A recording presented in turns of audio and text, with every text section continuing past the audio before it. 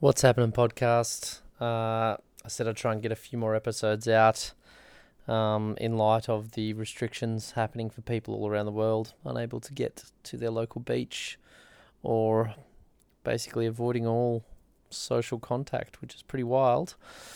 This one's a little different for the Boogie podcast. This is an interview I did recently with a chap called Keith Malloy, former professional surfer, but also very avid body surfer these days. Body surfing's a bit of a funny one for us bodyboarders. Our man Mike Stewart's been dominating that space for a very long time. He's even won more competitions or more world championships as a body surfer than a bodyboarder. I thought it'd be interesting to sit down with Keith and have a chat. He's a really cool guy, and his passion for body surfing is really unrivaled. He was the producer, director, pretty much everything of a film called Come Hell or High Water, a body surfing film that's really kind of grassroots and awesome. So if you haven't seen Come Hell or High Water, you should totally check it out because it's really cool. Features a lot of Mike Stewart, which is also pretty cool. And, it's very similar to what we do as bodyboarders, except we just don't have a board. So this is a little different, this podcast. I hope it's enjoyable. I really enjoyed sitting down with Keith. I really like his work. I've been a big fan of what he's done for a very long time. And, it was a real pleasure. So thanks, Keith. And I cannot wait to see the follow-up to Come Hell or High Water. Enjoy. La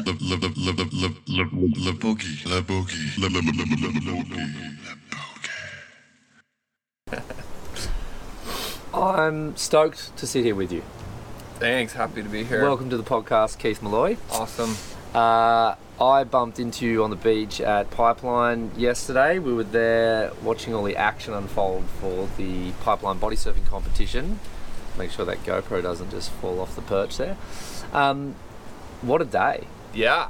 For me, the pipe body surf contest has always been a pretty special thing, and I've competed in it myself, and definitely it's so cool because people travel from all over the world to come do the event. All the different regions, their best guys: Brazil, Europe, California, of course. So there's a pretty amazing group of badass watermen there. At the same time, it's kind of a small event. Yeah. Got a bunch of bystanders, or there's not a crowd cheering really, but it's a really cool group of hardcore body surfers and watermen that all show up for the pipe contest body surfing. It's also pretty special, I think, because you've spent many years probably in your surfing career, I'm assuming, kind of battling for waves out there on a surfboard. I mean, how gnarly is it for the listener to actually be out there as someone not from Hawaii on a surfboard trying to get waves on the peak at Pipeline? Yeah. And then I'm going to compare that to what it's like to be out there as a body surfer. Yeah, I mean, the normal days out there when the waves are pretty good, it's just like a swarm of bees just trying to raid the takeoff spot. Yeah. So obviously in ways that can ruin the experience. So anybody that's surfed out there over the years, a lot of people just won't surf it for that reason, So to be able to go out there with just a few guys and body surf, yeah, that's a huge appeal for that day as well. I think selfishly a lot of guys just want to get out there and get some pipeline waves because it really might be their only opportunity without surfboards flying by their face. Exactly, and also I think the interesting thing about the Pipeline body surf comp for me is a lot of the body surfers traditionally kind of sit on the edge of pipe towards gums, so they're constantly kind of getting snaked, but they're not, the peak's over there, the surfers are going there, so the body surfers are really getting not much done out there on an average day. But to get 2 surfs out there, 2 swims with 20 minutes, handful of people on the peak as well, it's like a very rare moment. I don't know if that happens at all outside of these events that take place there, because I've never seen body surfers sit deeper and kind of muscle it with the surfer guys, right? No, definitely. The guys are during the event, everyone gets to sit deep on the peak, and otherwise, like, you're right, you're out there body surfing it, and you got to wait for a board surfer to pearl on the takeoff. Exactly. And then you swing and get the shoulder type of situation. So yeah, that is the only time you will see the body surfers sitting deep, really. Yeah. Because of the flotation of a surfboard, you just can't compete with taking off on a wave without a board. So it's the one day of the year where you don't have to be the shoulder hopper. Yeah. And it's pretty good. I think that's part of the buzz. And you competed yesterday as well, and you were an alternate on the beach, right? You kind of rocked up. You weren't intending on getting in the water, were you? No, I wasn't. So I've done the contest before, and I've had a blast. And I've made the final on one year when the waves were big. It was kind of one of my highlights of anything I've ever done. And then yesterday we came to shoot and film the event, but I noticed there was guys not showing up. Yeah. And actually Mark Cunningham's like, "Get out there, Malloy," and I'm like, "Okay." And so it felt good to go out and swim and get a few. Early on, because nothing beats that feeling, right? Nah, nothing.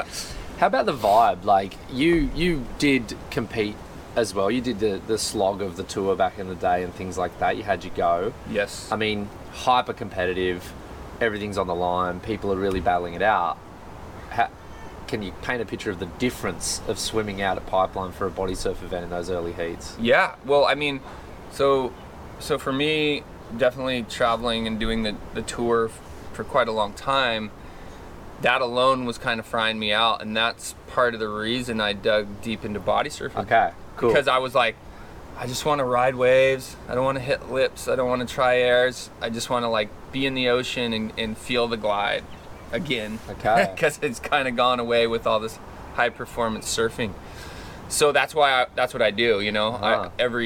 I'd surf a couple times, and then every third time I'd be out there with my swim fins on and, riding a wave that no one wanted to really surf. So kind of empty spot and just have some time in the ocean to yourself and really reappreciate the simplicity of riding a wave. Yeah. So in like kind of the middle of my surfing career, I was doing that, Okay. and really loving it and appreciating it. And way back when I was I'd already been buddies with Cunningham just from being on the North Shore and having a lot of mutual friends. So sometimes it'd be him calling me up, "Let's go, grab your fins. The sandbar looks awesome." Sick. Those were some of my favorite experiences in the water. So it comes out of a jaded kind of moment with the surfing world, that high performance world. I mean, Definitely. was it something that you did you consciously accept it when you kind of did you come to that conclusion like, okay, this is starting to suck, how do I make it better again to be a surfer, a professional surfer? Or was it something you kind of didn't realize for a long time? Like, how long were you kind of in this mentality or space where you're just like, this sucks, how do I reinvigorate this? How long did that take? Right. So I think it was a little easier for me because like I explained before, I wanted to get back to those just being in the water and riding waves and feeling the glide and all that. And then the competition, it was fun at times. Like, you basically, it came down to this. You have a couple good events and it's a blast and you make some money and ratings go up and, win an event is kind of the best feeling ever. But then, after a while, I wasn't one of those guys that was going to continue to win or be in the top 5 or 10, really. I mean, it was probably my own mindfuck that wouldn't let me do it. Yeah, right. but not competitive enough. Right. Not brutal enough and to get into it. Just didn't have the confidence in myself. Back then, we didn't have coaches and all that stuff. Yeah, right. But so I kind of realized I wasn't 100% cut out for the competition, but also had a fun time with it. But realized right in the heat of it all, I was gonna spend more time traveling into destinations and exploring places. Yeah. And for me, going on surf destinations, I always brought my swim fins as well. But I wanted to break away for sure from the crowds and the scenes and the contest and go kind of as far out of the way as I could and almost look for surf that hadn't really been surfed. And most instances that was in the far north or far south. And so that was kind of an awakening, right in the middle of my, because I could have stayed on tour for longer, but I'm glad I didn't. Yeah. Because I got to experience it and do that. Yeah. And then I had an injury, and I'm like, oh, this is my This is where I kick out right here and start a whole new thing. Okay, so there was actually a little moment there where it was actually easier to make the full transition out. Like injury. Yes. I'm not surfing at the moment. Right. Competitiveness was not really there. Yes. It's reminding me of how I play golf. Okay. Like, you know, when you play golf and, yes. you have that one swing and you connect with the ball and you're like, wow, this could keep me coming back for more. Right. But then, yes. you know, most of the time you're just hacking away and you're having a good time walking around the course, drinking some beers, but at the end of the day, you're not really competitive in that space, and other guys are cracking the ball more often. That seems like the surfing kind of transition. It's very similar. Enough to keep you there. I've done a bit of golfing in my day too, so it's like, you're on a little roll, and you're like, I'm never gonna stop. Exactly. This is amazing. And then you go and hack it up, and you're like, why am I doing this? Yeah, exactly. Where's the beers? Yeah, exactly. So okay, cool. That's it. But so you didn't just, like, in that transition away from the shortboard, high performance, high stakes game, you did kind of, so you were consciously escaping crowds as well. You wanted solitude as much as anything else.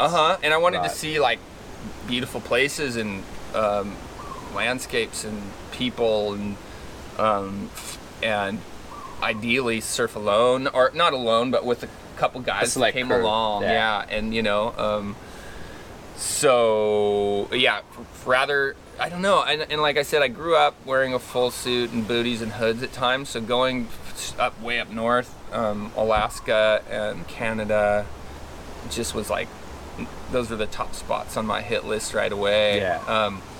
And camping in the wilderness and stuff like that. I mean, it just sounded a lot more fun than going to, you know, Indonesia at that point was already super crowded, crazy tropical weather, which is fun at times, but I kind of am more pulled towards the colder temperatures. Okay, so you're a guy more pulled towards the cold. Yes. Interesting. And so, because you guys are originally, the Malloys are a kind of like is it Ojai around that way? Is that where the family grew up or not? We grew up in Ojai. Yeah. So right there, you know, pretty close to Point Conception, the waters gets cold. It does, right? I mean, like, we're more comfortable in wetsuits than not, type of thing, you know? Totally. So yeah, we grew up in a zone where it gets pretty darn cold most of the year, and the ocean doesn't warm up so much. It's not frigid, but just made it easy for me to put on a 5 mil and a hood and not even... And go adventure. Yeah. With that surfing world, I want to quickly linger on that a bit longer, because I'm interested to hear this answer to this next question. Did you feel when you were on the tour in these places, because there was a nice list of probably pretty nice places to visit on anyone's kind of holiday destination list, right? Absolutely. And did you go there and were you kind of unable to truly engage with those places because you were there to be a professional surfer? Like, oh, definitely. Did you miss out? Did you feel like you'd been missing out? You know, so the tour kind of is repetitive and you go to the same spots. Yeah. And I felt like I did my best effort and kind of going places and meeting people and getting to know the culture and soak it up. But after a few years going to the same spot, you know, there was definitely instances where you'd go, get there last minute, surf your heat, lose, out of here. You know, depending on where it was. Yeah. And then, like I said, that could, losing in competition can wear on you to the point where you're just grumpy and yeah, you just would rather split than be at that spot where you lost your heat. You know, kind of childish. But I mean, you know, it didn't take me long to realize I'm not really happy doing this, you know. And then other times, you know, I'd have friends somewhere and I would stay for another month if I could, depending on the situation. Yeah. But yeah, I mean, for the most part, when you're that concentrated on the tour, that's really all you care about if you want to do well. And so, like, those spots on the map you're hitting are just, you know, that's just the avenue you're taking to achieve a level of success. Yeah. And it's kind of hard to... They're just waves. Yeah. There's not much more going on there. Right. Have you revisited any of the places since? Have you had that opportunity to kind of go back and feel them again and actually get the full depth of experience? Yeah, and I have to say too, like, in the early days, I kind of moved to the North Shore. Yeah. And I had like a good amateur career and, you know, had some big contests and national team. And then I kind of hit a slump when I was in my late teens and wasn't doing that great in competition. And so I kind of moved to the North Shore with my brother Chris, and we did, before I really got on the tour train, I was just going on surf trips. Yeah. And so I had that in me already, you know, that side of it, and I'd done quite a bit of traveling, just going on surf trips, spoiled surfer, you know, with a crew of guys, and awesome. So I got to experience that early on, and then what happened was eventually I went to a contest and did really well and won, and then I thought, oh, I could do this. Yeah. The golf swing. I don't know if that was good or bad. Yeah, it was that perfect connection down the drive. Yeah, down the fairway, and then I got hooked in there for a while. Yeah, you know, yeah. And then I did pretty well, so it just kept me coming back for more. And enough to be involved. Yeah, and then right about the time I was getting fed up, I broke my foot, and then I was gonna have to go back and requalify, and I'm like, cool, I'm gonna enjoy the last year on the it was the WCT back then. I'm gonna enjoy it, but I'm done when it's over. You know, and it was kind of cool. Yeah. So there's like, and so with this shift away from that kind of high performance surfing element, you've gone on an adventure, you've gone for solitude, you've gone for feeling that flow again. Was it automatically into the body surfing that took you to that flow? Because I do remember there was a good period of you being on the Elias a lot and kind of getting that kind of flow. Like, what was the progression for you into kind of being really into body surfing? Because it seems like that is almost your main interest, could it be said? Yeah, at this point I would say I still do everything. Yeah. Like, you know, but body surfing is strong as any of it. I mean, I consider myself going in the ocean, and I mean, I have a shaped 11-foot board, and I get both my girls on there, and we surf triples, and like lately I've probably been doing that more than anything. Okay, cool. But body surfing is super important to me in the scheme of things, and I would say it was those days back when I was just wanting to escape the competition and all the crowds, where it really resonated with me, and then I've kept it there ever since as a super important part of surfing and being in the ocean to me, you know. So how do you think you'd balance your time out between craft? You were trying to, if we could put it in a pie chart, what do you think your breakdown is for the listener to understand? I think it would be like 1/3 of the time body surfing, 1/3 of the time riding a shortboard. Okay. And then the other part riding whatever, you know, mixing it up with any longboard with the kids. Exactly. All that kind of stuff. Yeah. Sweet. So, but a solid third of it's body surfing. Yeah. That's a big chunk of your surfing time. Yeah. Right.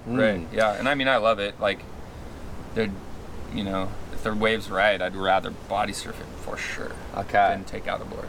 You know, there's different waves suited for different things. Yeah, for sure. With the body surfing phenomenon, it is really hitting a moment. Yeah. And I'm going to give you a bit of credit here for that moment because, you know, I did, when I introduced myself to you yesterday, I did give a legit compliment from me, and I think a lot of people who have seen the film Hell or High Water, like, it's one of the best surf films I think ever done, right? Because it totally captured a very specific niche, which has always been the foundation of the whole bloody thing. You know, like body surfing kind of was it with the pipos, at least maybe here, but you know, it's been on the body's been in the water majority in the beginning. So right. You know, congrats on achieving you. that. And I put a lot of the revival of this, the renaissance of body surfing, down to that film as being a very critical element. How was it a tough sell to get that? Because films cost money, and ideas are ideas. Yeah. We've got thousands of them. I'm sure your brain bubbles away all the time with things you'd like to do and document. Yeah. Was it a tough sell to get it over the line when it came to getting it actually funded and done? Yeah. I mean, I honestly, well, the neat part about it was like, I'm going to do this because I really want to do it, and I feel like it's going to be fun, and that's all I had to go off of at the beginning, you know? Like, we're going to do it. And I felt like with the underwater footage possibilities, as long as we didn't overdo it, it could just be this magical thing. Yeah. You know, that like people just don't see, you know? And so, but when we decided to work on it, I was my wife and I she was like, let's do it too. She was involved as well. Oh, cool. So it's a family film. Yeah. So it was just me and her at the beginning doing interviews, and I'd have the camera and she had the microphone. Like even the Bo King section was just my wife and I. And actually Dave Holmes, he came and shot some water stuff too. But so I was like, if we make a little movie and we go around and show it at surf shops and 20 or 30 people show up, that'd be awesome. Yeah, right. You know, maybe that's kind of what I think this will be. At the same time, I felt like I had an opportunity to tell the surfing story through new eyes a little bit, because surfing, you know, surf movies, there's been so many of them over the years, going way back to Bruce Brown and all those guys, and it's kind of hard to reinvent that story. Yeah. But with body surfing, there was it gave me the opportunity to tell the body surfing story, which is very pure and about riding waves. Yeah. So it was this like really neat little opportunity that I didn't even really realize so much when I started it. It kind of just came out through working on the film, you know. Yeah, I was excited, and like with that film I was like, okay, this is all about the body surfers. Like, you know, I know there was Kelly and Laird, and there's a bunch of amazing surfers that body surf, but I wanted to make sure we concentrated on the hardcore body surfers. And I think that was neat. I think those guys really appreciated that. I really think that was probably one of the coolest aspects, because there's, you know, of course we know like Kelly competed here yesterday, and he was ripping. Like, you know, he's one of the greatest watermen of all time. Yes. He'll do anything on anything. Yes. You know, like he'll go anything on anything. Amazing body surfer. And you know, and you see a guy like Laird as well, very accomplished. But you did feature Mike though, which is kind of, I mean, as far as body surfing goes. Yeah. I mean, where do you like? I don't want to throw shade on any other body surfers, but there's just when it comes to that high level performance competitive body surfing, there just seems to be a gap of light years between what's possible. I don't know if I was seeing it with different eyes or whether I'm just a fanboy that's just giving him too much praise right now, but what are your thoughts on that kind of approach that he takes versus others? Yes, so I think that Mike is just so incredible. You know, you could easily argue the best body surfer in the world. Pipeline is his wave. True. I mean, he has it so figured out. I think that there's younger kids that could give him rubs in certain conditions at certain other places. Yeah, sure. But, I mean, yesterday he just put on an amazing display at Pipeline, and at age 57? Yeah, I just joke around that he's like 76 now, but 57. He literally just made everyone else look like the child out there. I mean, it was really so impressive. I thought, and such a great guy, and love him to death. And I was so fortunate to have him be a part of the first Body Surf film, and look forward to doing stuff with him in the future. But yeah, I mean, the level out there is really rising. Some of the guys are just doing amazing stuff. But I think Mike Stewart proved that he's still. We got a visitor. My daughter Millie. Mike just kills it out there at Pipeline. Yeah, totally. Okay, you guys have to stay over there. That's all right, though, but it's nice to have you drop by. Yeah, really cool. We love you. We love you. That's a camera for shooting interviews. Yeah. Yeah. Mil, can you do us a favor? We need a little bit of quiet just for a few more minutes, and then we're gonna go swimming, okay? Yeah. Love you guys. I know, but we're going to go again. But I just took we're going to go over to Kelly's and paint or whatever you want to do. Yeah. That sounds awesome. Yeah. That's a good deal, you know? But he has toenails, by the way. Those blue toenails are really cool. I like that. They match. Good on yous. Yeah. So, Mike. Yeah. So, I mean, crazy human. And they talk about the GOAT. That's definitely Mike Stewart. It is. And I felt like quite a few of the bodyboarders are also amazing body surfers, and I feel like they're part of that crew to me. Yeah. Where surfers are different. Yeah. Right. I think that the bodyboarding world is still kind of an underdog world that kind of meshes with body surfing. Yeah, sure. You know. I think it's interesting because being a bodyboarder predominantly myself and growing up on that craft, I mean, it's a very easy transition to a body surfing competition. Of course, there's that element of like actually maintaining the connection, which is like the key difference I think that Mike has over others. And the full core body surfers, they get it. Like, you know, they're getting a bit more of the arm kind of connected to the surface. They get that back, kind of this area here on the back connected in that real critical moment. Yes. So you do see the difference between people who are actually practicing and spending the hard, you know, hours. Really getting around. it wired, Yeah. But for a bodyboarder, there is this easier transition. Sure. And do you think that, you know, I want to kind of move around a bit with this. But, do you think there's like a loss for many surfers who aren't willing or able? I think it's more about a willingness, because I think everybody's able to go body surfing. There's a pair of fins and your you know, heartbeat and your arms. Yes. So are they missing out on a critical part of the experience and the progression by not engaging with it? It's interesting. I think so. And it's so, like, I'll be with some surfers and see them lose their board, and a guy that I expect to be an awesome body surfer isn't. Yeah. And then other guys just got it, you know, and they're like really great, like as far as surfers goes. Yeah. Half of them are really good body surfers, half of them can't do it at all. Exactly. And I think it's almost a little strange to me. I think so too. Maybe leashes have been around too long. You know what I mean? That could be it. Yeah. That could be it. But there's definitely guys out there that blow me away on how good of surfers they are, and they don't really get body surfing. Yeah. You know? It's pretty funny. It's pretty and I wild. would say they're missing out on something. Yeah. Because like, I mean, there's a very unique perspective of the tube. There's there's a different line you've got to take. I mean, there's so much to learn from it. Yeah. And I mean, do you feel like it informs your surfing? Like, has your surfing evolved out of your engagement with body surfing yourself? I mean, I would say it just makes your wave judgment as well as anything else. It's like the wave judgment goes up a level, and your fitness goes up a level. You know, body surfing, riding a board, is the actual riding the wave is so different.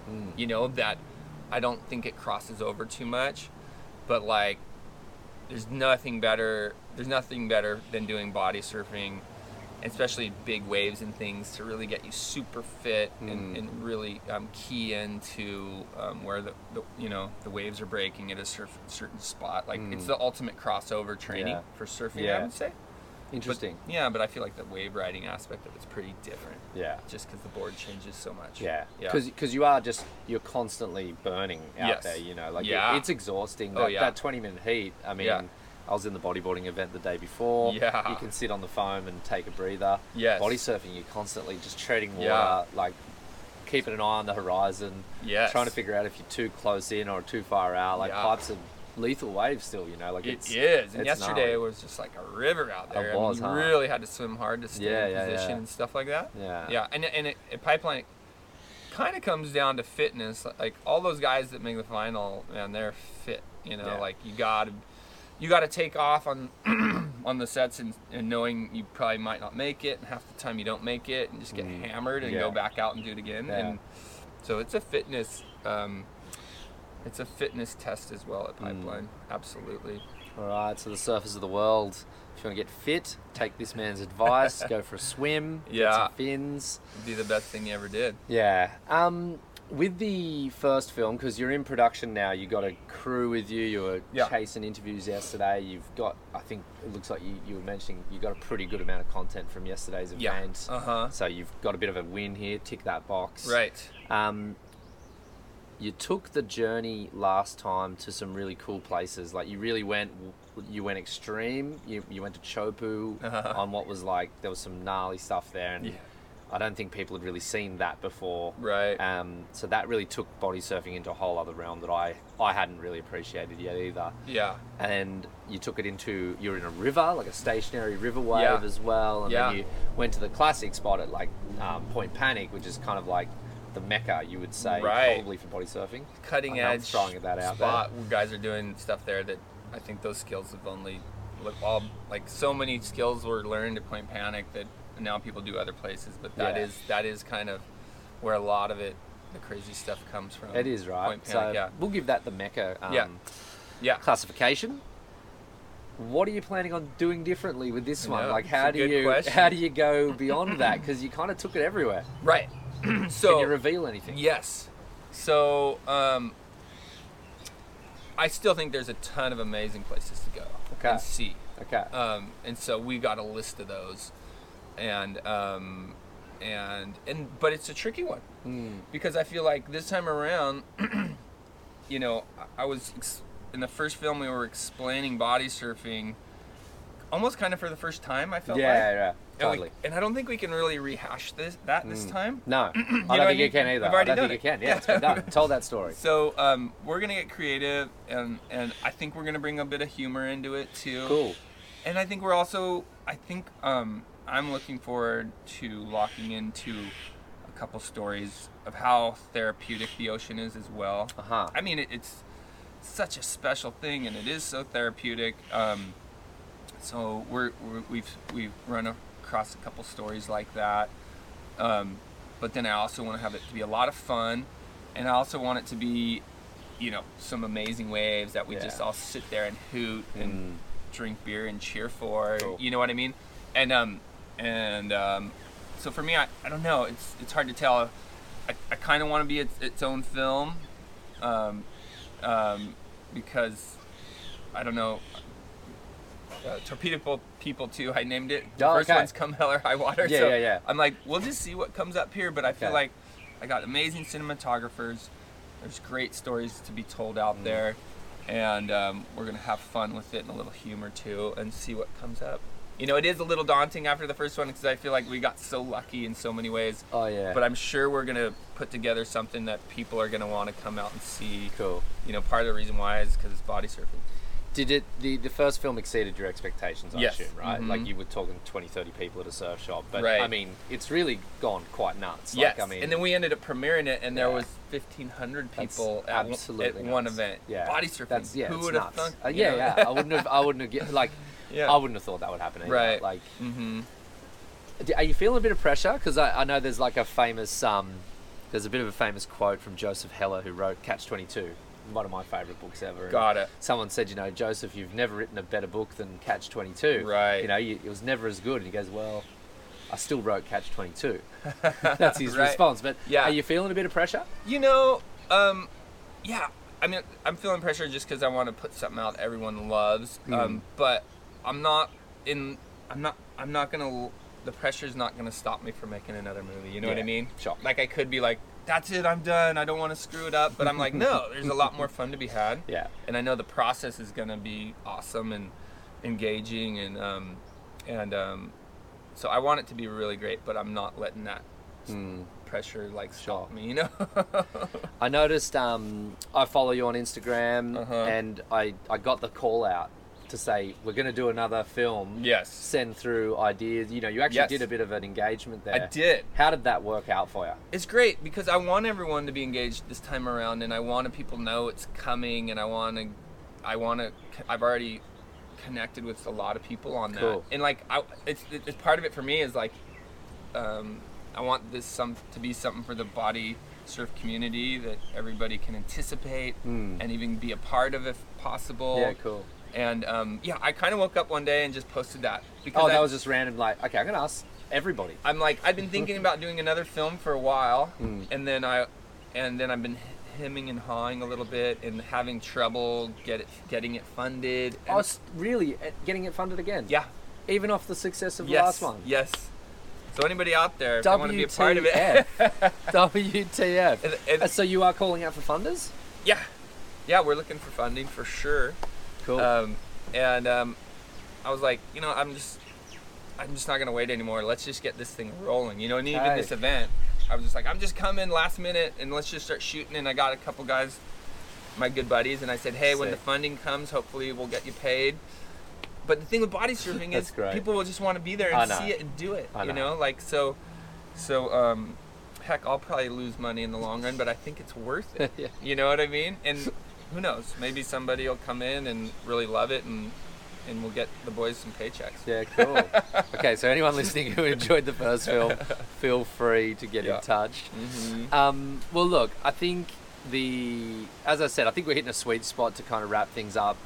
Your production period is, you said you got the full year ahead of you Yes. to make this film? Yes. And you're going to use that full year? Like, Yes. everything is kind of like blocked out and, Yes. you know? Yes. We're Okay. going to go hard for a year. Great. And what's neat is, if we get it done in a year and maybe edit in the following 6 months, it'll be almost exactly 10 years since Wow. the first one. Is that how Can you long believe that- it? It's oh, been wow. 10 years. And that's why That's I was like, I'm not nuts. going to wait. I'm just going to, let's make another film. You know what I Cool. mean? Like, I could come up with excuses why I shouldn't. Yeah. Let's just do it. Let's Yeah. have fun. And I'm like in a good point in my life where I think it'll be an enjoyable process for myself. Yeah, cool. Yeah, yeah. So is it falls into maybe at the moment a category of passion project? Is that where it fits still? 100%. Okay. 100%. So what are you doing outside of these passion projects these days? I mean, you're Yeah. a bit of an enigma. You pop Yeah. up in places. Like, what's the work life for you now? Yes. So basically, I work for Patagonia. Okay, so you're still working Yes. in Yes. Patagonia. Cool. Super involved at Patagonia and a part of the film department there. Okay. Still work on surfboards and wetsuits and clothing and all that. Okay, you know, so you're still really inside the machine Yes. there, getting it done. Yes. Okay. Yeah. And on the side of that too, I have a little production company to help pay the bills as well. Okay. You know, kind of a small crew that I work with, Epic. and we're doing some stuff. Creative direction. Mhm. This is you. It's your thing. I guess so. Yeah. I mean, guess so. that is it, right? Scripting it out. Yeah. Directing. Exactly. Cool. Yeah. All right. Pulling all the pieces together to make, you know, and I feel like what I do mostly is little documentary style. Right. You know, so if I'm doing for somebody wants, say Patagonia wants something, you know, like recently I went down to Spain and we did a film on a couple who have a regenerative farm, Right. and like, you know, for me it's like finding the subjects that are very interesting and then letting the story unfold, you know. This is a bit of a Malloy infatuation, though, isn't it? The For sure. agricultural side of things. Like when I Yeah. interviewed Dan Yeah. a couple of years back, it went to regenerative agriculture was kind of his jam as well. Right. I mean, let's stick on that because that's a really cool thing to talk about that maybe people don't get to hear about so often. So Yeah. we'll finish on body surfing, but I wouldn't mind diving in here. Yes. This process, you are a farming family, right? You kind of come from acres. Well, let's see here. I think we grew up in on a couple acres, Yeah. and my dad had, you know, gardens and was always growing something, and we had chickens and pigs and Yeah. horses, but like we didn't come from a real farming family. Okay, It so wasn't it's like more hobby farming. hobby farming. Okay, cool. As kids. Cool. And then later in life, I think we've all been drawn back to it. And then my brother Chris and his wife have more of a legit small farm. That's what they're doing, right? Like Yes. I saw Uh-huh. his Instagram's mostly farm Yep, related. his things. wife, and then my brother Dan as well. Those Yeah. guys have gone kind of more into the farming, and then my wife and I, we actually have some cattle. Okay. Yeah. So Cool. and we do our own, or like naturally fed cattle and pigs, Okay. and a lot of that is for our own consumption. But then we actually have a lot now, so we'll be selling them to friends and also the regular avenues, basically. Sure. You know what I mean? Cool. So yeah, we've all been attracted to that. Mm. And you know, these days I ride horses a lot, you know, and want to be cowboy and do all that stuff. But Sounds I've great. actually been around people that have given me a lot of tips and help manage ranches and deal with the cattle. That's kind of my Yeah, right. my little wannabe. So it's a full learning experience for Yes. you at the moment. Yes. And I was around it a bit when I was a kid, but as I've gotten older after surfing, now I'm really learning a ton. What do you think the attraction is for you guys back to the land like this? Like, and in particular, regenerative Yeah. agriculture. What's that Mhm. attraction all about? I mean, I think it's something a lot of people are interested in, and there's something about the process and looking into the process. It's like, why not do it right if we can? You know what I mean? Like, and it's like it's just it's. I think it's healthy for a person to go out there and get their hands in the soil and create something. I mean, even like having your own chickens and I mean, you know what I mean? Like, it can be simple, and like I said, I'm not this crazy farmer or anything, but I think you're right. For some reason, my brothers and I, it's all interesting to us. And Yeah, I mean, and- it's three brothers Yeah. who all went, like, okay, you had a little bit of an introduction as kids. yeah, you've gone out into the big wide surfing world. Yeah. Seen the world. Yeah. Focused on the salt water and the ocean and everything that provides. But Yes. it is kind of really interesting that all three of you have come back onto the land. Yeah. And integrated that as part of your lives. Yeah. I don't know. I can't. Have you read the same books? I don't think so. I don't know. I think we've all just been attracted to it. And as far as the horses and the cattle, I had 2 uncles that were really badass cowboys. All right. Like Legit. the real deal. Spurs and yes. shit? Oh Okay. yeah. All right. Yeah, like, full like kit. yeah, running cattle ranches. Epic. In like doing rodeos and all that. So it's always been something that was super interesting to us. Yeah. And then the farming side of thing is just I don't know, being on the land and just being interested and wanting to be a part of the process. Yeah. I don't know. Do enough people, like, did that process element you're talking about, it's kind of like reconnecting the individual with where their food comes from. It's kind of what you're talking about, right? I think so. I think so. And like, and with cattle and the pigs and things, it's like, yeah, I understand people being vegetarians. For me, it's like when people go out and buy meat at the store, they don't really realize what goes into that. on. You know what I mean? So for me, being a part of the process, I feel like is makes me feel better about it than just buying packages at the store.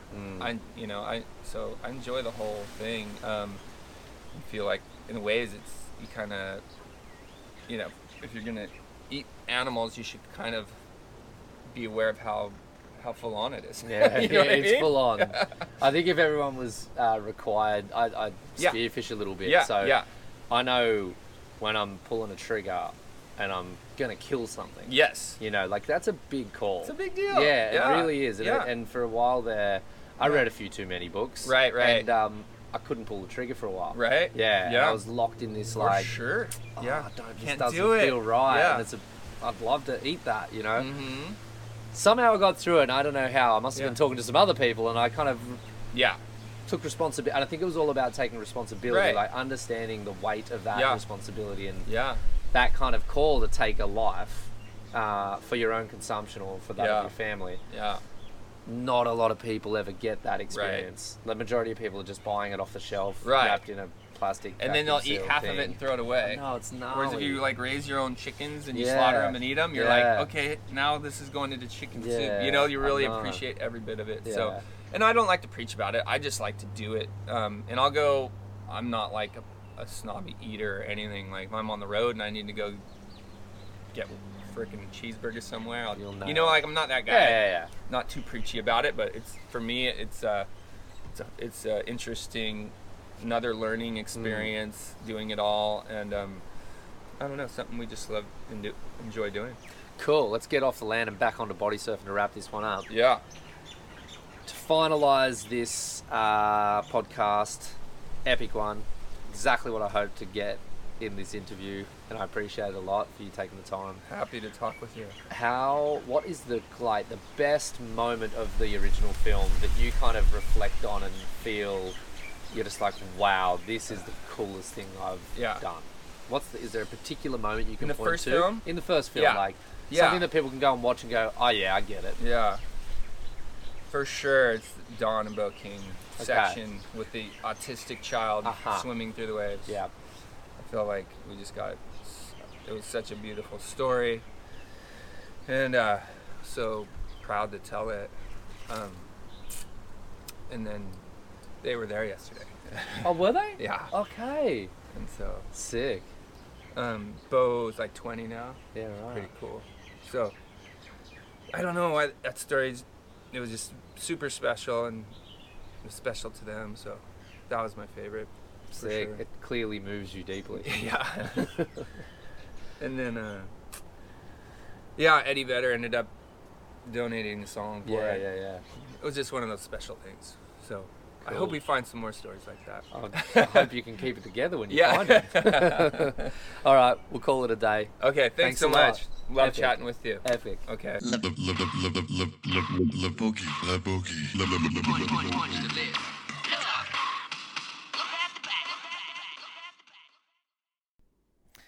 So there it was. a pretty moving finish to that podcast episode with Keith Malloy. I hope you enjoyed that episode. I hope wherever you are, you're keeping safe. I hope you are making the most of the time in isolation. I know, even though I'm yet to be in this lockdown situation where I am, I'm beginning to build a list of things that I'm going to try and get done while I'm unable to do other things, which, maybe I can turn it into a productive period. Maybe I'll publish more podcasts. You never know. Stay safe, everyone. Tough times, but we all need to do our best to get through it. Much love. Le